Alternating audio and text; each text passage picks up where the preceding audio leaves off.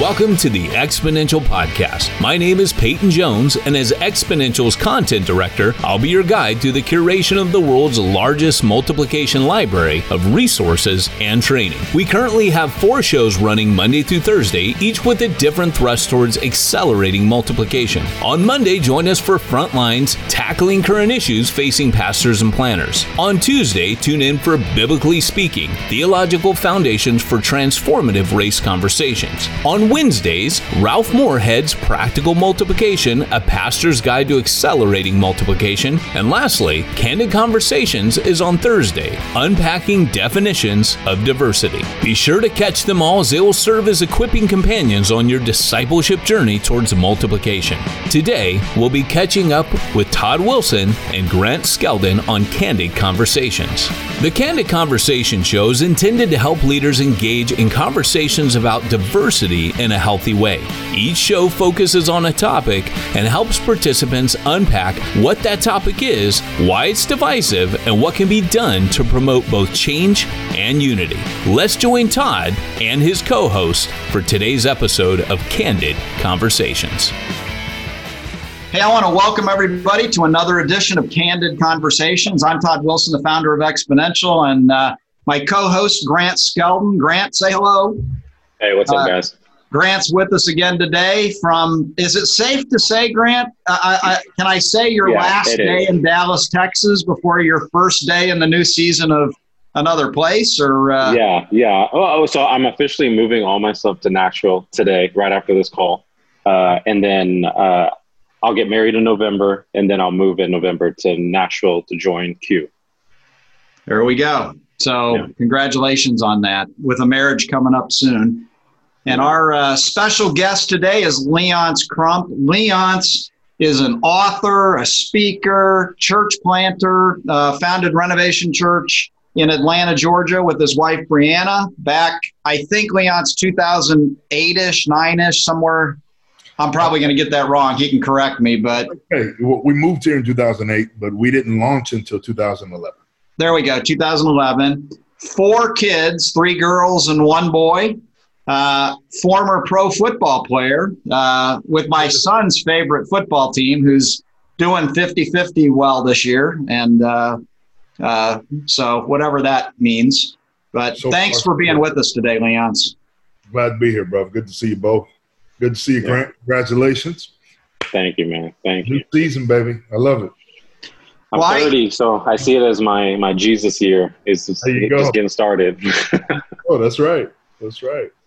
Well, Leonce, whether you know it or not, and this is a good thing, you really are part of the inspiration for what we're doing this fall, and definitely the Candid Conversation series. You and I had, I think it was a 3+ hour conversation, 4-hour conversation, and I know what it means to get 4 hours of your time. So we're very grateful. But Leonce and I had a conversation months ago when we were really wrestling with how does Exponential respond with all of the racial tensions happening, and we, looking at shifting our entire fall programming from regionals to roundtables and this new Candid Conversations thing. And Leonce, you have those aha moments, and you had an aha moment for me that even prompts today's episode on this idea of disproportionate. I shared with you that as an older white leader, each time there's a national problem and another issue, and we kind of go through the pattern of a whole bunch of apologies and I'm sorry, and then looking at the facts and the different things that go on. I shared with you that what's difficult for me, and when you and I had this conversation, Rashad Brooks had just been killed in the parking lot of Wendy's, which isn't far from your home. Correct. And I shared with you that what's really hard for me is I watched over and over the webcam footage from the police officers, from the people that were there. And what was difficult for me is I could watch for 5 seconds, stop the video and say, okay, what did the police officers do wrong? Watch for 5 more seconds. What did they do wrong? Get all the way to the end. And what was hard for me in a lot of cases, it'd be like, okay, I don't, I can go 5-second increments and not see anything the police officers have literally done wrong, and yet a person lays dead on the ground, which is clearly wrong. And so you very eloquently shared with me this idea of disproportionate. And I think it would really benefit our audience if you would just spend whatever amount of time you want unpacking this idea of disproportionate through whatever examples you want, Rayshard Brooks in the parking lot, however you want to do it. I just think there's no better way to introduce this topic than you to share your experience with it and even some of your own story. Yeah, so in that conversation, I think that was probably the most important piece of it was coming to the place where if all other variables are equal, that there is this repetitive pattern of, let's just say even the law is just. There's this repetitive pattern of a disproportionate application of it. And that was kind of the heart of our conversation. And one of the examples I used, and we can use many, and maybe we'll touch on several, but one of the examples I used, and if you recall, I sent you a video where there was a young white man who walked into a bank, attacked an officer, reached for his gun, got his gun. Several other officers jumped in. They wrestled with this young man for more than a few minutes. And then eventually subdued him, arrested him, and walked him out of the bank. And that's one of the more extreme examples of this same general idea that it seems in all of these situations, even if the offense is the same, even if the variables are the same, even if the intensity is the same, even if the issue is the same, even if the potential law broken is the same, there is this reverberating and recurring pattern of a different outcome for people of color and for white people. And so in that conversation, we walked through several examples. A few years ago when the young man shot up the movie theater in Denver during a Batman screening with an automatic weapon. Somehow they subdued him and arrested him without killing him. Dylan Roof went into a church, murdered 9 people. Somehow they subdued him without killing him and took him to Burger King. Michael Brown is killed in the street unarmed, shot down in the middle of the street. And at the same time, in the local papers, another story is running where a white man is in a pursuit with police. He hits one, he shoots at them, he runs through several backyards, and yet somehow they manage to subdue him and take him to jail.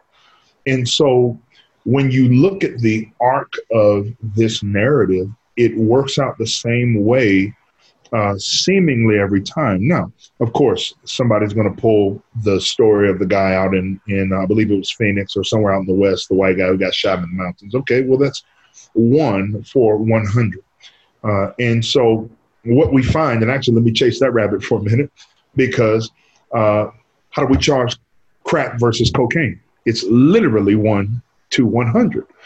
And so what we find over and over again is the justice system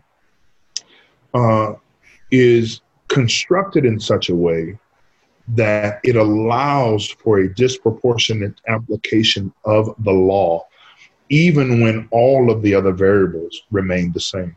And in the Rayshard Brooks case, it's almost a 1-to-1 of the young man who went into the bank and reached for the officer's gun, except Rayshard Brooks didn't actually reach for the gun. And somehow he's dead on the ground in this scuffle. Why is the young man in the bank not dead? Why is Dylan Roof not dead? Why is the man who shot at the movie theater not dead? Why is the guy in California who had an automatic weapon at a playground with children a few years ago not dead? And you can go down the line in these high-profile situations where, for one reason or another, African-American people end up on the losing end of the justice system. And here we are again, and I'm sure we'll touch on this more later, but here we are again in the case of Breonna Taylor, where an officer is charged for stray bullets going into other people's apartments, but faces no charge for the person that they actually killed sleeping in their bed. This is a glaring example among many glaring examples of the terrifying reality that in a lot of cases, the justice system is actually working just the way it's meant to work. But its application continues to harm communities of Black and brown people.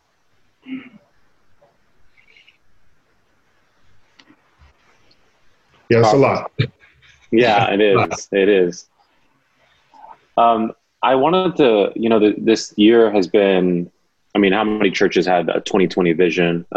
This year has been definitely, no one was prepared or preparing for what this year was going to look like when it comes to the pandemic. And then you add on top, I've seen a lot of pastors, I'm sure you've seen the same, that are like, man, I feel like almost throwing in the towel because there's just the disappointment and depression that is even hitting a lot of leaders when it comes to just not to be able to lead like they've led in the past and having to really reevaluate the scorecard. But then you have trying to lead your people in the midst of just, the racial tension that just escalated this year in so many ways. And it's not that it's like escalated as much as I think part of it is we can't even have too many conversations or build relationships during this season because we're at a distance. And so I've often heard Eric Mason say that proximity breeds empathy, and we literally don't have proximity right now. It's what we can't have. And so one of the things I wanted you to share on is you're a very unique position and unique angle that you take in is on social media. You actually haven't posted anything since, at least on Instagram, since July. There's so many pastors that feel the pressure to post, to respond, to share. Could you share just even as we're taking in what you even said is a lot, what led you to do what you did and kind of, I think you said, breathe? And would you advise pastors as they're trying to take all this on and lead themselves and their congregation? Yeah, that's a complex question, only because of the variables.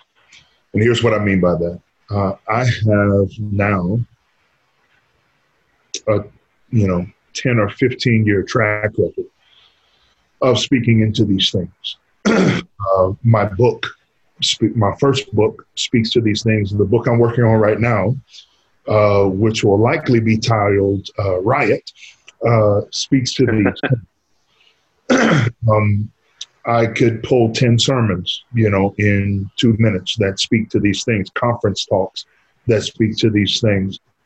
Mm-hmm. And so I believe there are a number of us. You mentioned Dr. Mason, very good friend of mine, Brian Laritz, Dr. Laritz, another good friend of mine. I got to get my doctor so I can fit into the crew. Jerome Gay, Brandon Washington. There are a number of us that have been very vocal, and very present for years and years and years and years. Anthony Bradley is another on Twitter, which I know you're not on Twitter because that's for us old people. Come on. But for years, Lisa, Sharon Harper. I just keep going.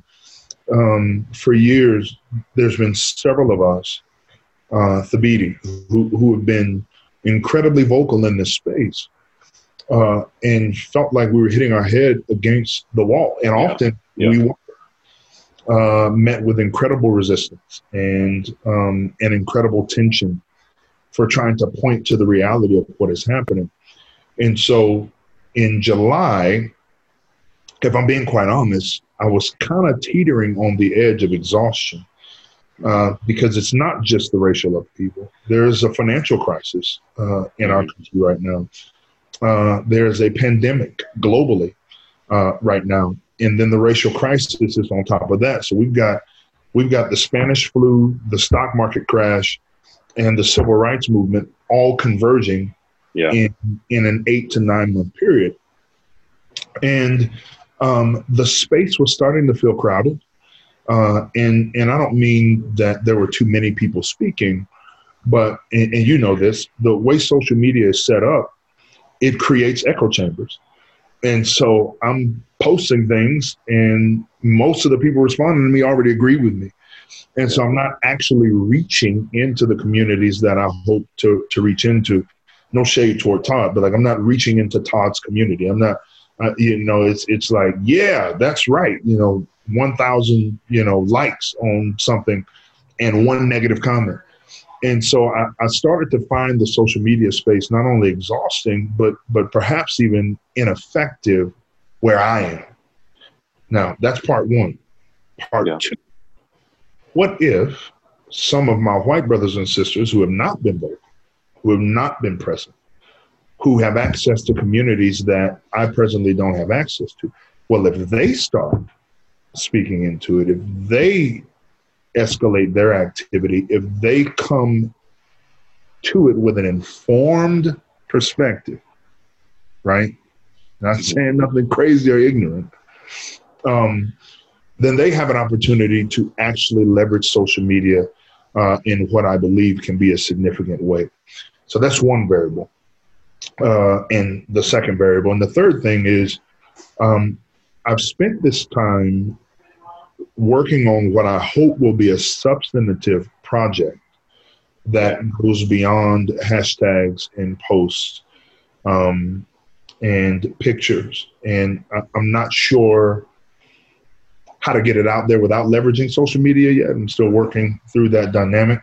But friends, a few of us friends, are working on an organization that we hope will help to give the church education and language and a reculturization so that they can start to meet these moments proactively and not reactively. It's good. It's good. Lance, I've got. I'm just tired. So I'm like, I don't want to post nothing else, but we'll see. I might be back. Well, I love that you are creating. Yeah, I mean, if there's ever a need for that, you're working on a project that's going to help the broader church. And I agree. I think often I heard this once said by Andy Stanley. He said, "Don't try to make a point, try to make a difference." And if there's anything that keeps happening right now, it's like a lot of groups making big points, but maybe not making a difference because the other side's not hearing it. It's just a lot of claps and amens from the side that already agrees. And so I definitely appreciate what you're doing. Your space feels like, right? Is everybody's in their corners agreeing with their champions. Yeah. And not getting any movement. Yeah. And I've never met, y'all tell me if y'all met anyone like this, but I've never met someone that said something like, I used to strongly believe this, but after a very civil, healthy conversation on Facebook, now I've come over to this understanding. I've just never heard that yet. I got one. I literally have one.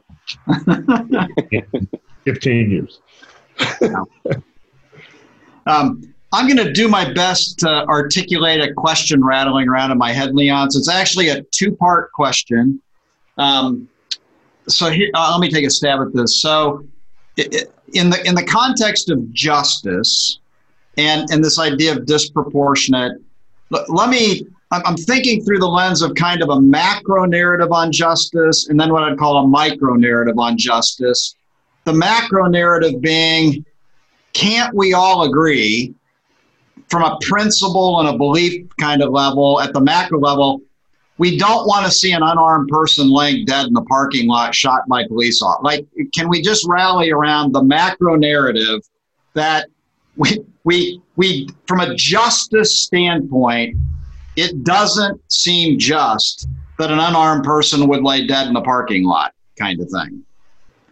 And then for me, where everything just quickly gets confused is what I would call the micro narrative on the justice, which is truth matters, facts matters, logic matters. You and I have talked, your dad was an engineer, I'm an engineer. I immediately, when there's a problem, go to what's the problem? What are the facts? How do you get there? So here's a stab at the question. When we've got a macro narrative on justice that we can probably agree to that something's wrong, and then all of a sudden the details of the micro narrative. So take Breonna Taylor. I think we should be able to agree we don't want an unarmed person in their bed laying dead getting shot by police officers, kind of. Twitter would disagree with you. Yeah, and there we go but at some point we've got to be able to try to unify without even getting into the details of who did what when and how the police did the order and all of that. I'm just saying if we go to the high level, if we can just find where's the common footing on justice? And the idea that, again, we as Christians especially, we don't want to see people dying unnecessarily. I mean, somewhere there's a justice part that if somebody dies unnecessarily, we've somehow got to be able to call that unjust at some point, okay? But now quickly, I was caught off guard's not the right thing because I'm no longer caught off guard with any in the conversation, but immediately yesterday after the Breonna Taylor outcome, on my Facebook, it's unjust, it's unjust, it's unjust. And so I did I'm going to go look at the facts. Let me go try to get the facts. You can't get the facts. Like that's if we're at the micro narrative, it is a he said, she said, I honestly I don't know what the facts are. And so here's what happens for me, and I'm going to pose the question for you then, is the narrative that she was murdered. So I immediately, what is the definition of murder actually? What's the difference in homicide and murder?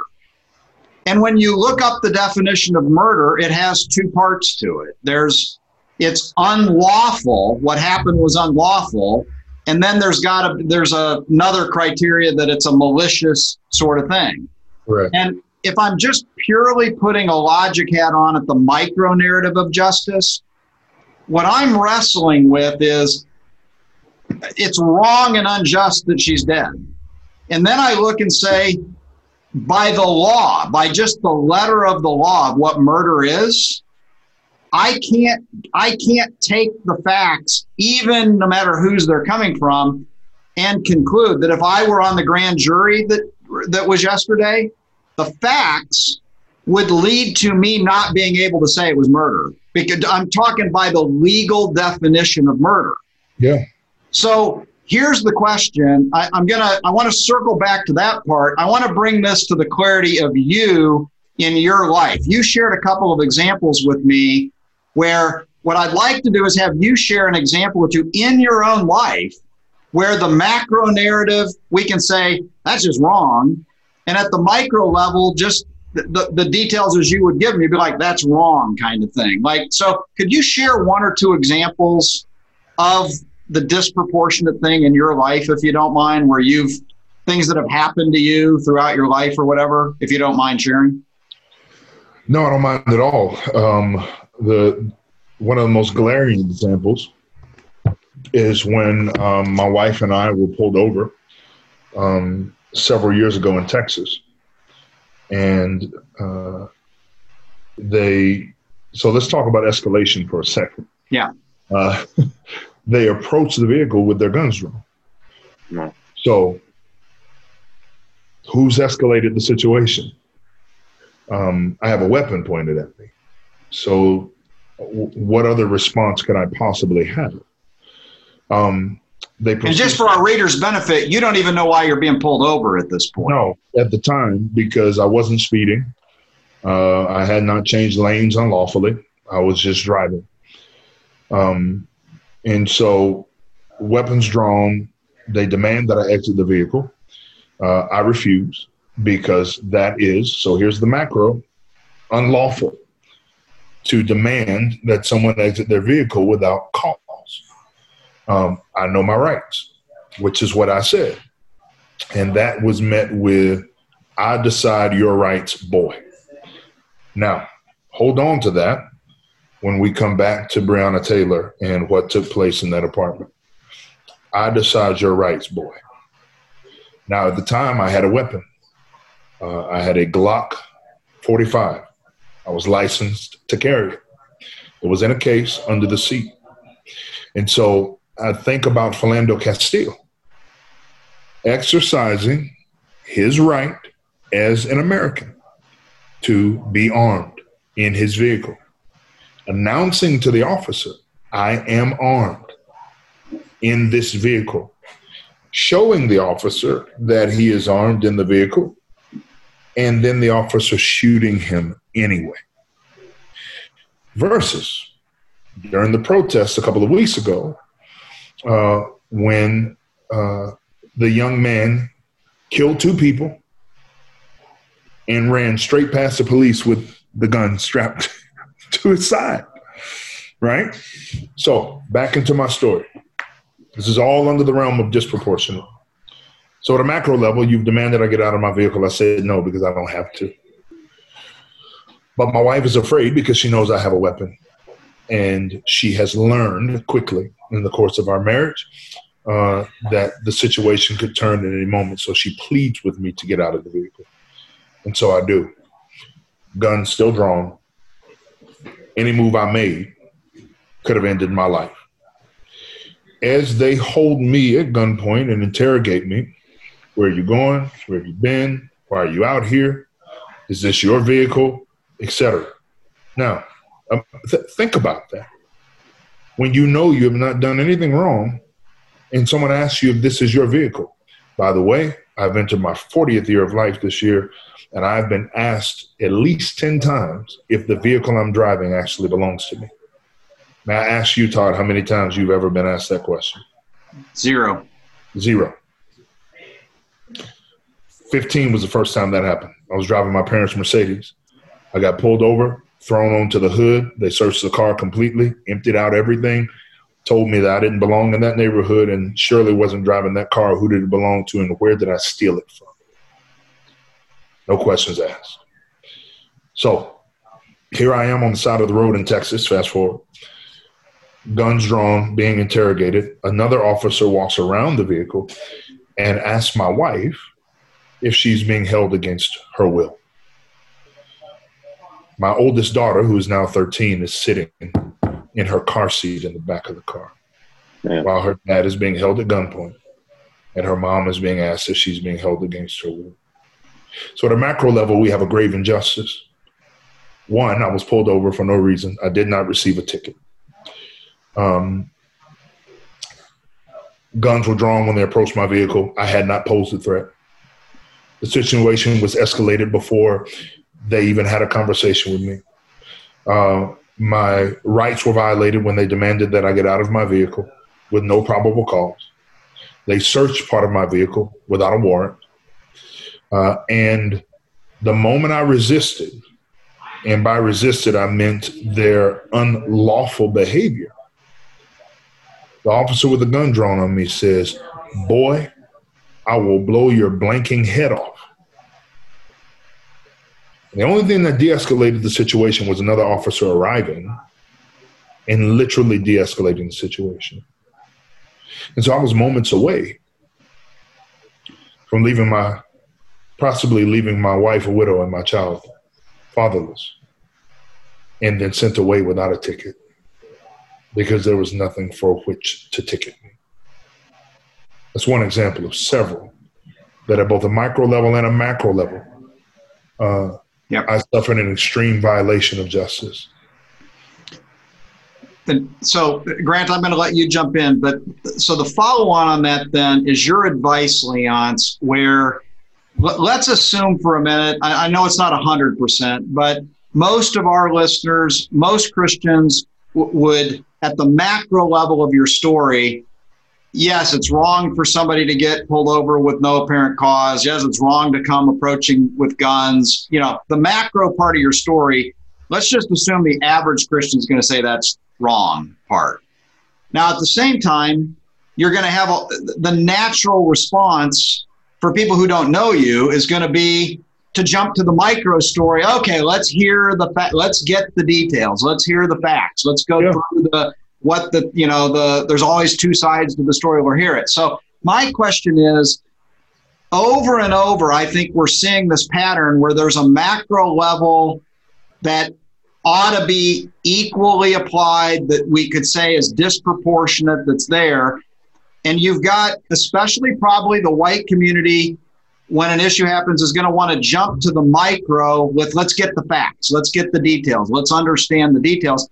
How do we maneuver without being paralyzed to make progress together when that happens? Like how do we need to respond? Like Breonna Taylor right now, I'm just being honest with you. My first thing is I don't understand all the details. So I try to go understand the facts to say, okay. And then immediately you get paralyzed in the facts because he said, she said, and then it's just you're paralyzed with it. So how do we move past it in a positive way? Yeah, by beginning to ask the right questions. So when you see a macro injustice, why is the first question, well, what did you do wrong? And would you ask that same question of a white American? A couple of years ago, Ed Stetzer covered this story on the Christianity Today blog. And the comment section got so disgusting from Christians, seminary students, pastors, saying, if you had just listened to the police, that would have never happened to you. If you had just gotten out of the vehicle when they said, that wouldn't have never happened to you. If you had just followed the rules, that wouldn't have ever happened to you. And on and on and on. You should be grateful that you still have your life. The police are just doing their job. Tell me what Blue Lives Matter means anyway. Because the last time I checked, a uniform can be taken off. This skin cannot. Now, I love police. I'm pro-police. My appeal, actually, let me take that back. I'm pro-human.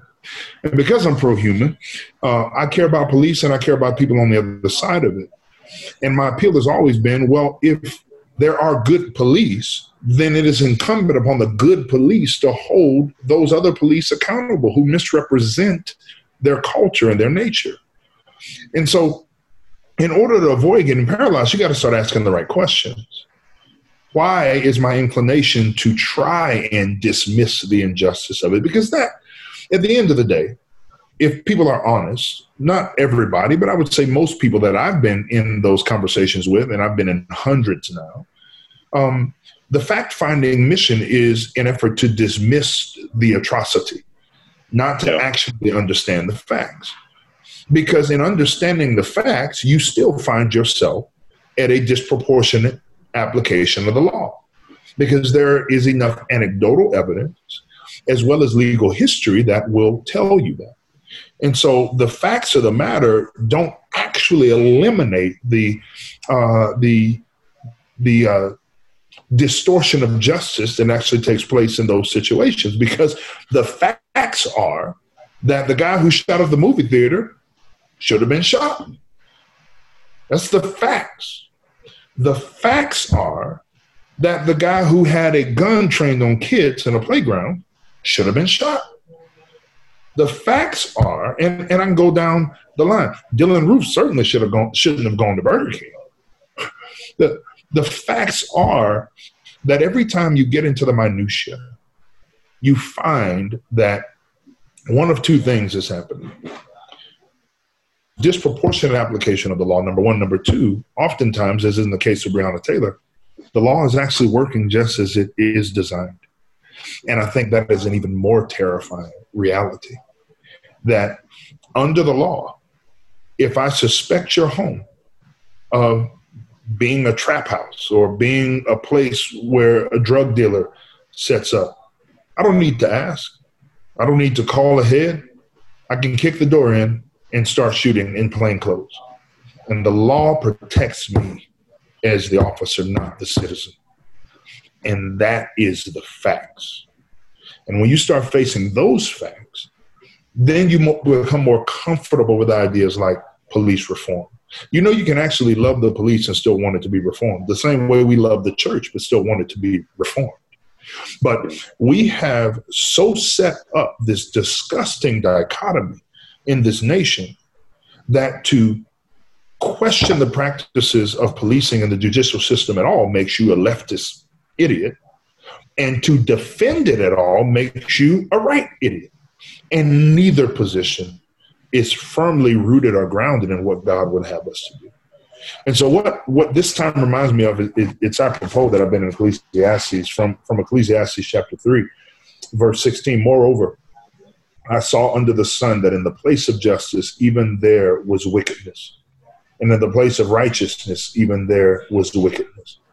And it is quite apparent that in the place of justice and what is supposed to be the place of righteousness in our nation, that there is a systemic wickedness that will not let go. And until we face it, both from its spiritual dynamics and its historical dynamics, then we're going to recycle this conversation over and over again. People are going to become more and more polarized. And the church is going to remain impotent, as she has been in this conversation, because she doesn't have an answer that will satisfy the masses. But neither did Jesus. Leon, one of my questions is, how do you think that we can heal what seems to be a disproportionate view of the Imago Dei, depending on who you are? Mm-hmm. And the two examples I'll give is, kind of to your story, if you watch the Jacob Blake clip, there's been so many other clips to show white people having a gun, actually, and shooting back, and still being, as you've already mentioned, still being detained through taser, through force, but not immediately resulting. Through any means, Grant. Mm-hmm. Through any means. Mm-hmm. And I don't mean to cut you off, but that is what is so infuriating, especially fresh on the heels of Breonna Taylor, is great lengths are taken to preserve white life in those conflict situations. And black life is dispensed of quite easily. And so when I say Black Lives Matter, it's not a political statement. It's a plea that we would matter too. And yesterday's judgment let us know once again that perhaps we just don't. Yeah. So to your point, and so what would you say to that's one case, and then I was talking to someone, and just here I'm in Dallas, so I'm in that state, Texas, and someone was very, very. This is like a poster child pro-life person here in Dallas, a philanthropic Christian leader, and so pro-life. But then when it came to Jacob Blake, they just any way to devalue and say, hey, it's kind of justified because he was this or he was that or he had done this before, which we see with almost every story. What would you say to the person who is extremely pro-life, but then disproportionate when it comes to, again, life, if it is the Imago Dei displayed through maybe a person of color, especially if they maybe have criminal charges? But luckily, there was someone else there who said that you can't be pro-life and try to dehumanize a person. It's just, if you're pro-life, you're pro-life. And this was a white person, so I was like very encouraged. But I was like, this is your friend, and they totally are seeing, hey, we need to save the children. But the Jacob Blake, he did this, and so it's okay. Yeah, so I'm going to try to knock out two in one, because there's a question from the audience. Can you share more examples of asking better questions from the white community and the black community so we can listen well? Yeah. So let's do a twofer here. It starts with asking hard questions of ourselves. So let's start with that one example, pro-life. Well, what does pro-life really mean in the U.S.? What does it really mean if we can stomach what has been going on down at the border? How can we be pro-life and stomach what is happening at the border? It's not possible. How can we truly be pro-life and then look for every reason to excuse the fact that a man with children got shot in the back 7 times? How can we be pro-life and then I go on Twitter and see, well, the cops were doing their job. The cops had the right to shoot. Well, her boyfriend shot first, so they were just returning fire. So there was no crime here. Well, then how can we be pro-life? You see, in this nation, pro-life is really pro-birth. Because if it was pro-life, then it's pro-human flourishing. And if it's pro-human flourishing, then we have to ask those questions and more. We have to ask, how do we get here? How did we get to this moment? How do we get to the place where the majority of the imprisoned population is African American? What are we going to do now that weed is legal all over this nation, but there are people serving multi-year bids for smoking and selling weed? In fact, a great deal of the police or of the prison population is because of minor drug-related offenses. And now it's legal.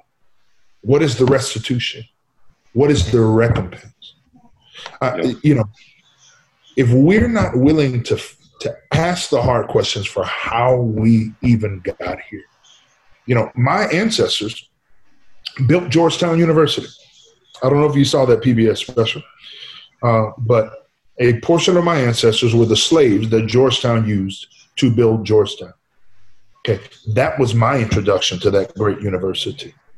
So while previous generations were getting educations to get jobs, to hand down generational wealth, my generations were actually building the facility where they would get that education. What do we do about that? How do we address that? How do we address the promise of 40 acres and a mule on the other side of slavery, and then the South overturning it within half a generation and having all of that land returned back to them? There's a series of questions that we have to ask from a historical, from a political, and from a legal and theological position that start to force us to face the ways that we actually help to perpetuate this broken system. Yeah. Last question real quick, Todd, is this is probably the hardest question to ask, because I'm like, man, I don't know if I know the answers or heard this talked about too much. But from my perspective, as I'm watching the comparison videos of like, why did it end up this way and then end up differently, especially when the person of color is unarmed. And it just seems to be that there is an inherent fear that is significantly larger for someone who's a person of color, even whether they're armed or not armed.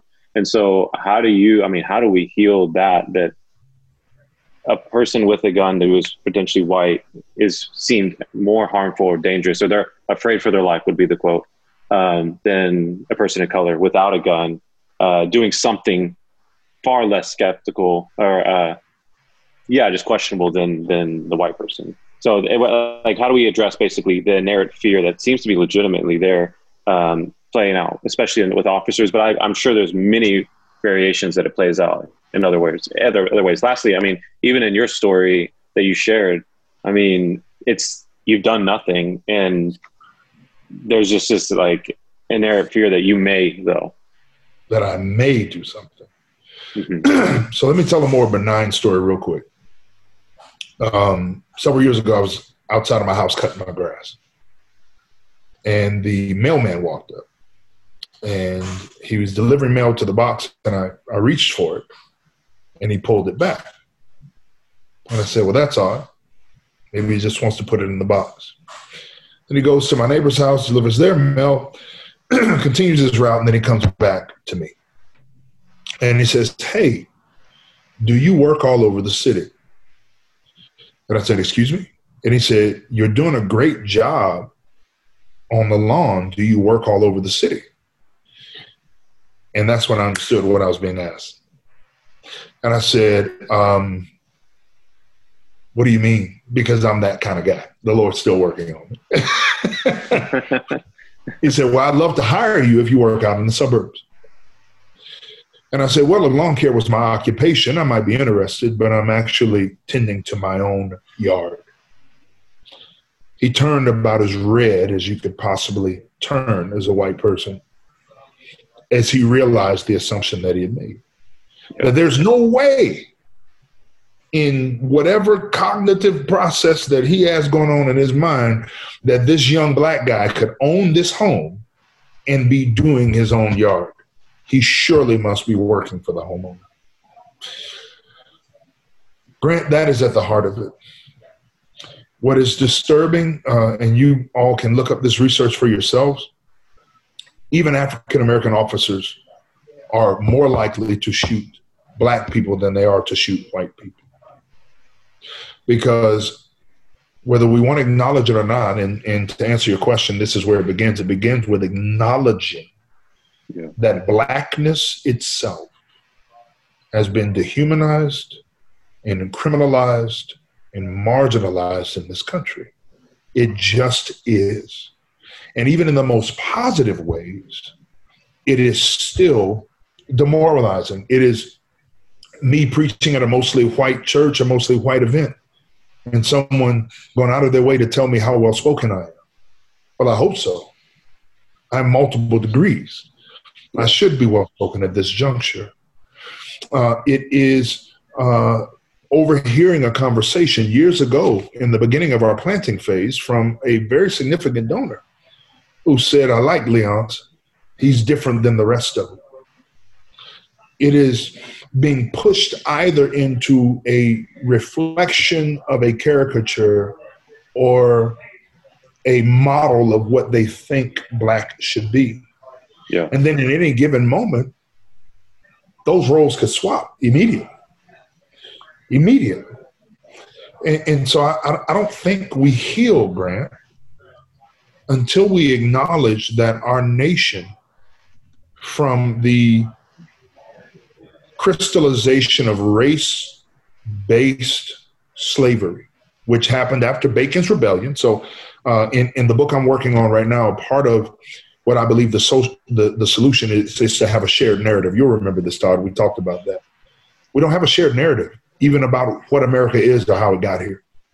But people need to understand that slavery was not resolutely race-based in its beginnings, that Irish and African and indigenous peoples lived and worked together, made love together, made babies together.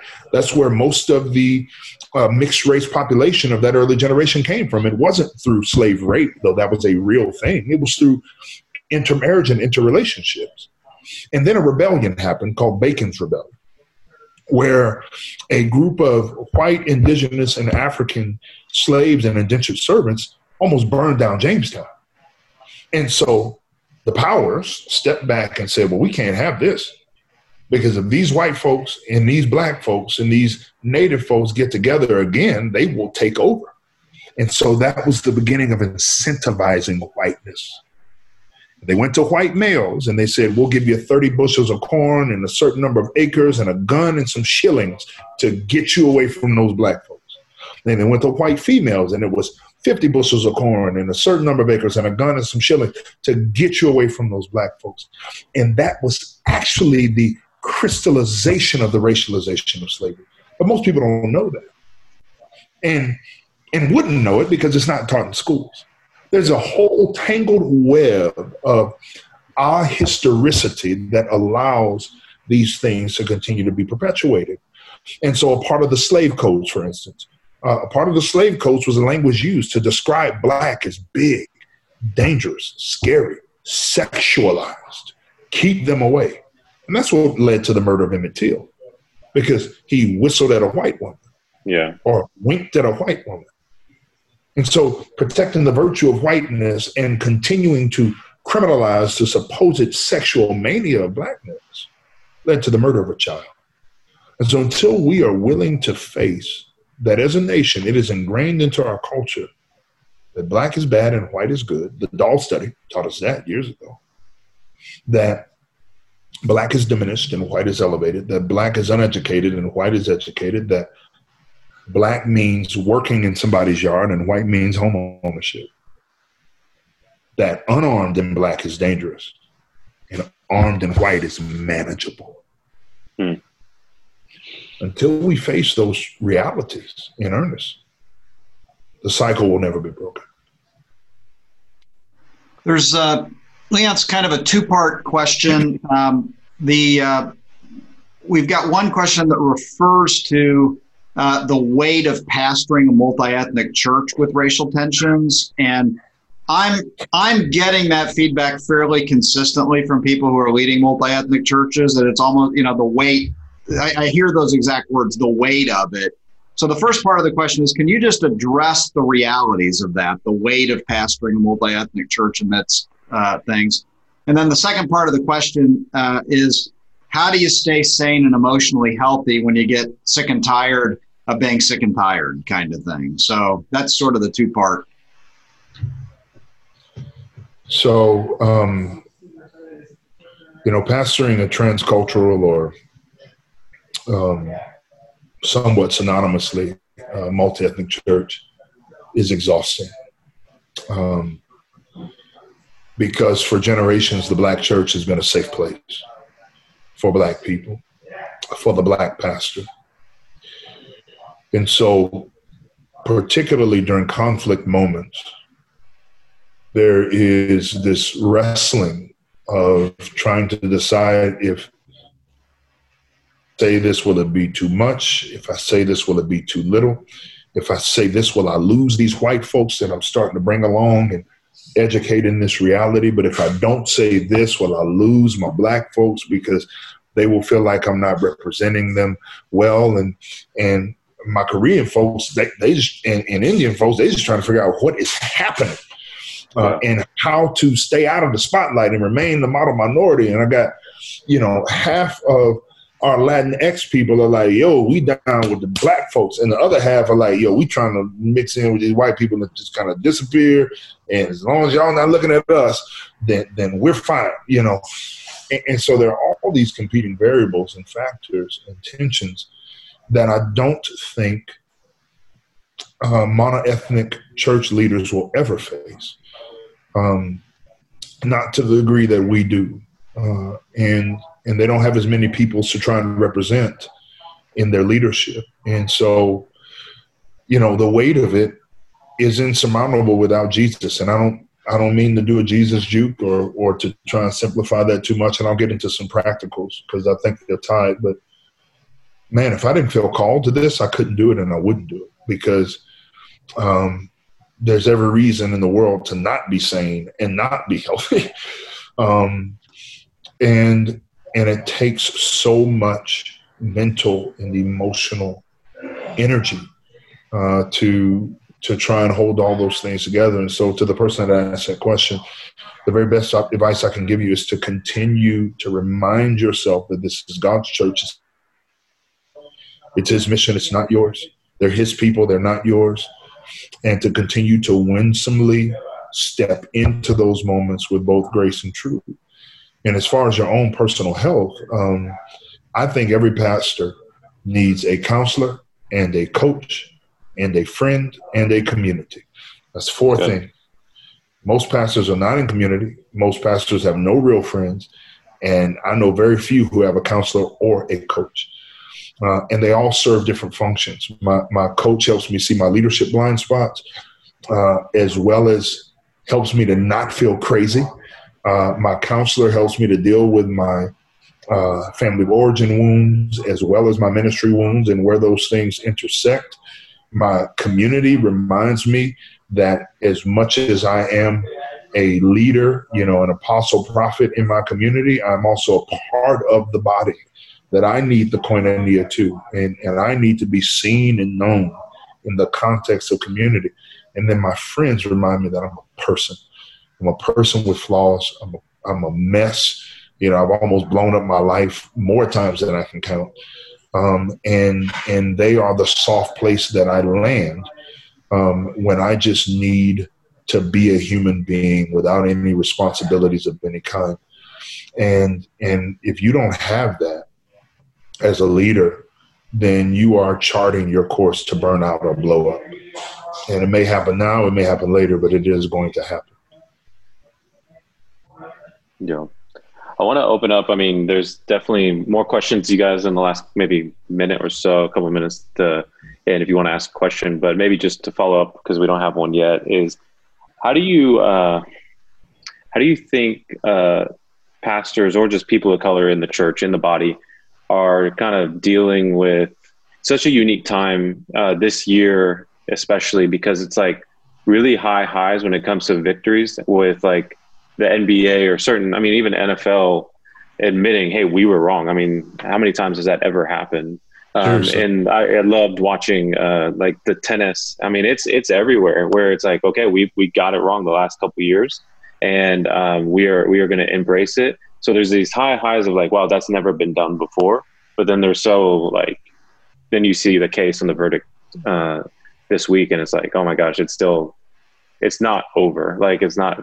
How do you speak to encourage pastors to and again Christians just to keep going, stay positive, but also realistic with where we are today? Yeah, the phrase I've been using is a timid hope. A timid hope. The Bible promises us that hope will never put us to shame. But my humanness wraps a timidity around my hope, because I've seen so many reversals of victory as soon as we get them. I wanted so badly to be surprised when the verdict came out. Like, I wanted to be, and I couldn't be. It shook out just as I thought it would. And there are a number of variables when they settled the case, when they preemptively, declared a state of emergency, how long it took. But I wanted to be shocked, and then I wasn't. And that is a heartbreaking feeling of another defeat. And yet I see all these other little glimmers of possible change, even as some of my white brothers have bumbled through things. Yeah. I've tried to give them incredible grace, because at least they're trying. Yeah. At least they're saying something, even if it's crazy at the time. And if they're humble, there's a chance to learn from it. And so that's how I'm living, and that's how I'm advising, is like a timid hope that there seems to be some glimmers that a change is on the horizon, but it's not going to be quick, and it hasn't been. And there may be several steps back before we feel a real thrust of energy forward. Yeah. Thank you. Leonce, I want to thank you for being with us. I want to remind everybody that we're doing these 100 roundtables on racial reconciliation this fall. There's definitely a city near you. Leonce is one of our speakers at these roundtables. It's a day long, multiple sessions. This idea of disproportionate would be part of what's embedded in what we're doing. So, if you want to hear speakers like Leonce at this, it's just an amazing opportunity. Roundtables of eight different leaders, seeing the talks and then having candid conversations around the table about the topic. So multiplication.org/roundtables. And Leonce, I'll just sort of, both you and Grant, if you've got any final things you'd like to highlight or say just on the topics, great. Keep going. No, I mean, for me, yeah, it's just that. I'll acknowledge, man, this is one of the heavier, definitely one of the heavier conversations that we've had, but it's a heavy week. It's a heavy day. And so I was just thinking, and we haven't done this before, but man, Leonce, if you wouldn't mind, any final thoughts you have, but maybe just praying us out would be maybe the best way we can end with the situation that we're in. Yeah, I'll just pray. Father, none of this has caught you by surprise. You're good. You are sovereign. You are present. Your word promises that one day you will judge the wickedness of the world. And Lord, that does not exclude us. And so might we be found safe and secure in Jesus. I pray for every leader out there, Lord, those who are afraid to wade into this conversation. Give them courage. Those who are tired, Lord God, renew their strength. Those who are opposed, Lord, transform their thinking. That the flourishing of all peoples would be a worthwhile endeavor, and that the gospel that we preach actually points us in that direction. Lord, let your church arise to this moment and be a prophetic and compassionate witness to the kingdom of God and to the glory of the saint. We ask these things in the name of the Father and the Son and the Holy Ghost. Amen. Amen. Amen. Thank you, Leonce. And we will see everybody next week. Grant, good luck on that move. This fall, Exponential is hosting roundtable events in cities all across America. These half-day gatherings in smaller settings will allow church leaders to prioritize peer-to-peer conversations and receive practical training on how to prepare their church to lead for racial reconciliation. Exponential roundtables will help you continue to pursue church multiplication in these challenging times. Find a roundtable near you this fall by visiting multiplication.org.